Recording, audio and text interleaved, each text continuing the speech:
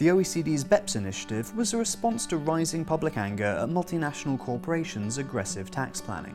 The BEPS actions make companies' transfer pricing arrangements more transparent to tax authorities, but there's concern it'll go further. Companies must assume and be prepared for the country-by-country report in particular to be made public and/or potentially leaked, and they must be ready to defend themselves and state their facts and circumstances in public to defend how aggressive or conservative they may have been, in tax planning. Tax reputational risk is not super brand new. I mean, back when I was leading tax departments, we didn't want any bad tax news showing up as a headline. Nowadays, that's probably not good enough. There is so much media attention down to a very grassroots social media level around this issue of base erosion and profit shifting and all of the things that companies are doing to avoid paying tax,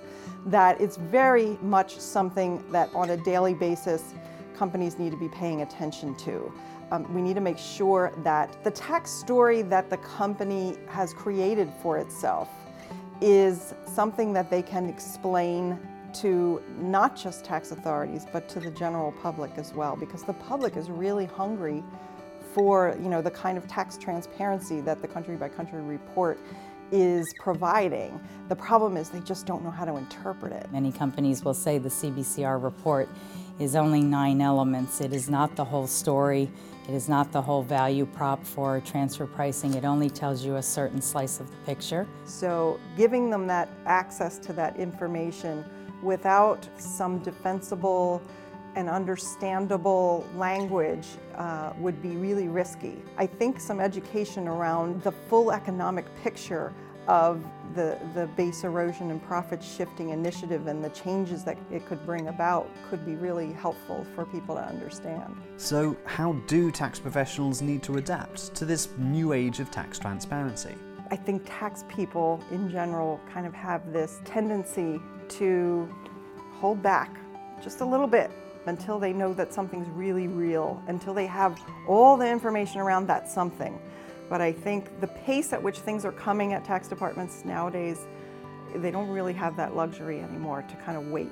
The tax department of today has to sort of be even more agile and quicker. They are always challenged with new administrative filing requirements, new legislative changes, new audits, whether it's aggressiveness by a local state or municipality, or it's the countries, and they're forced with looking at some pretty quick turnaround times to be able to inform their CFO or CEO, what does that legislation mean that I just read this morning?